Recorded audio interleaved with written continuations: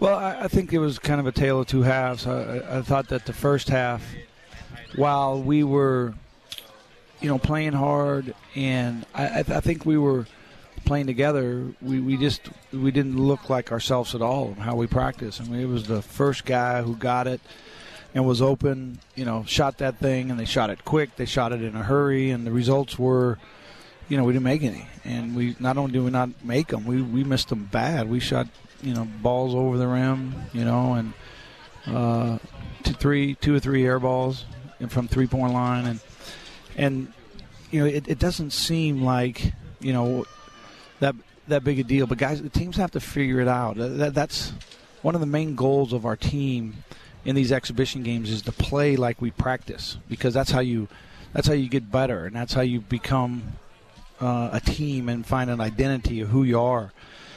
And how we practice, this is a sharing,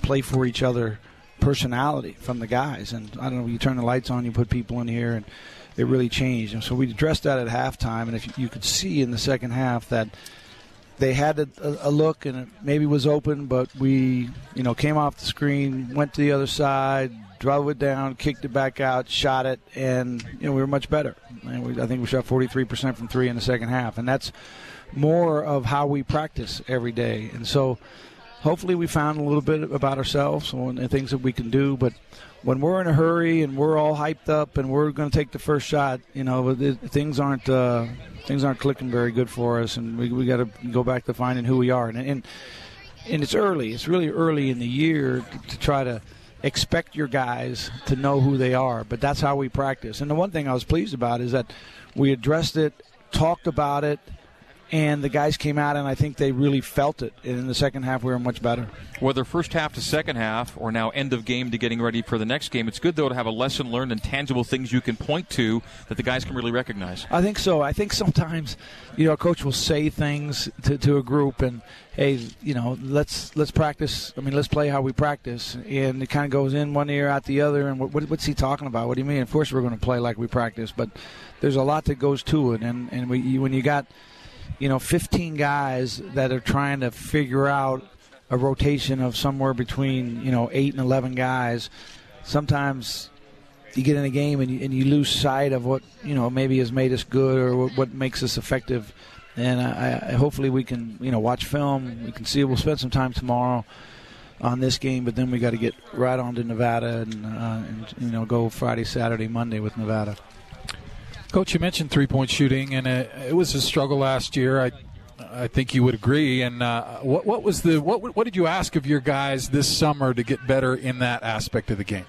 Well, they all shot 1,000 threes a week, and then we went to when we were making them, and so I've got a cumulative shot chart from the whole summer of what guys went through and how many they all made, and in practice, we're about a 44% 3-point shooting team, and we haven't showed that either night in these two exhibition games. So, hopefully we got a bunch of guys that'll turn from shooters to makers, because that's what we need. Is I think we got a lot of guys that really have a lot of confidence in themselves, but we got to find a group of guys who can really make people pay when we get open. Guys to choose from tonight. There were 4 in double figures. I'm going to go with a guy that didn't score in double figures, played 18 minutes and was a plus 19 in the 18. He's Gavin Baxter.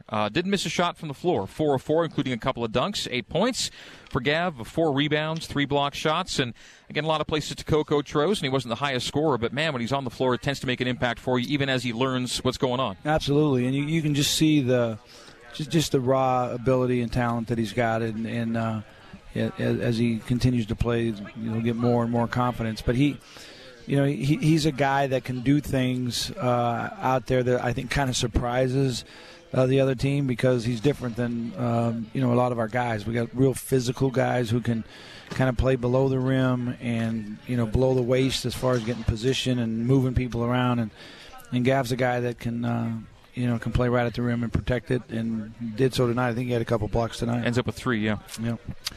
Well, Coach, your guys get thrown into the deep end right off the bat at Reno, top 10 team. How do you feel like this team is prepared for You got some experience this year. How is that? What's your outlook for this game?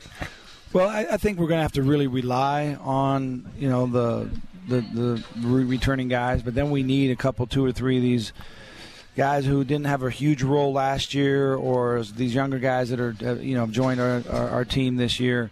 To really come over there and play, like veterans. It's going to take a real team effort. It's a great opportunity for us.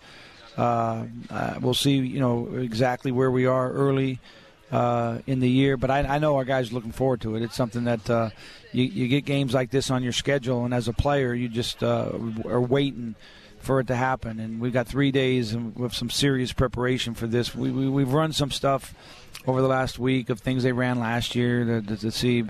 We don't have any film on them, so that'll be a challenge that way. But I think that our guys have a pretty good feel about how close they were, of getting to the national championship, to getting to the Final Four last year, and most of those guys are all back, and they've signed some really good incoming guys. So it's a talented team, and I know we'll be excited. I know that the guys will mentally be ready. Hopefully we can go over there and physically play a game that's good enough where we can win. Yeah, lost in the Sweet 16, a 29-win team, won the Mountain West Conference last year.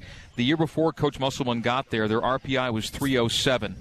They were 13 when last year ended. He's really done something for them over there. Yeah, a lot of it has to do with his ability to coach them, but a lot of it has to do with his ability to get them too, because they're pretty talented. And anybody in that league, obviously the guys in the Mountain West Conference, they'll tell you that they're the team to beat. And all the guys who explored the NBA for his team decided to come back and do it again. So he's got a lot of seniors, and it'll be a great game. A lot of national interest really on both sides. See what BYU can do in Nevada on Tuesday night. Coach Dave Rose, we will see you next week.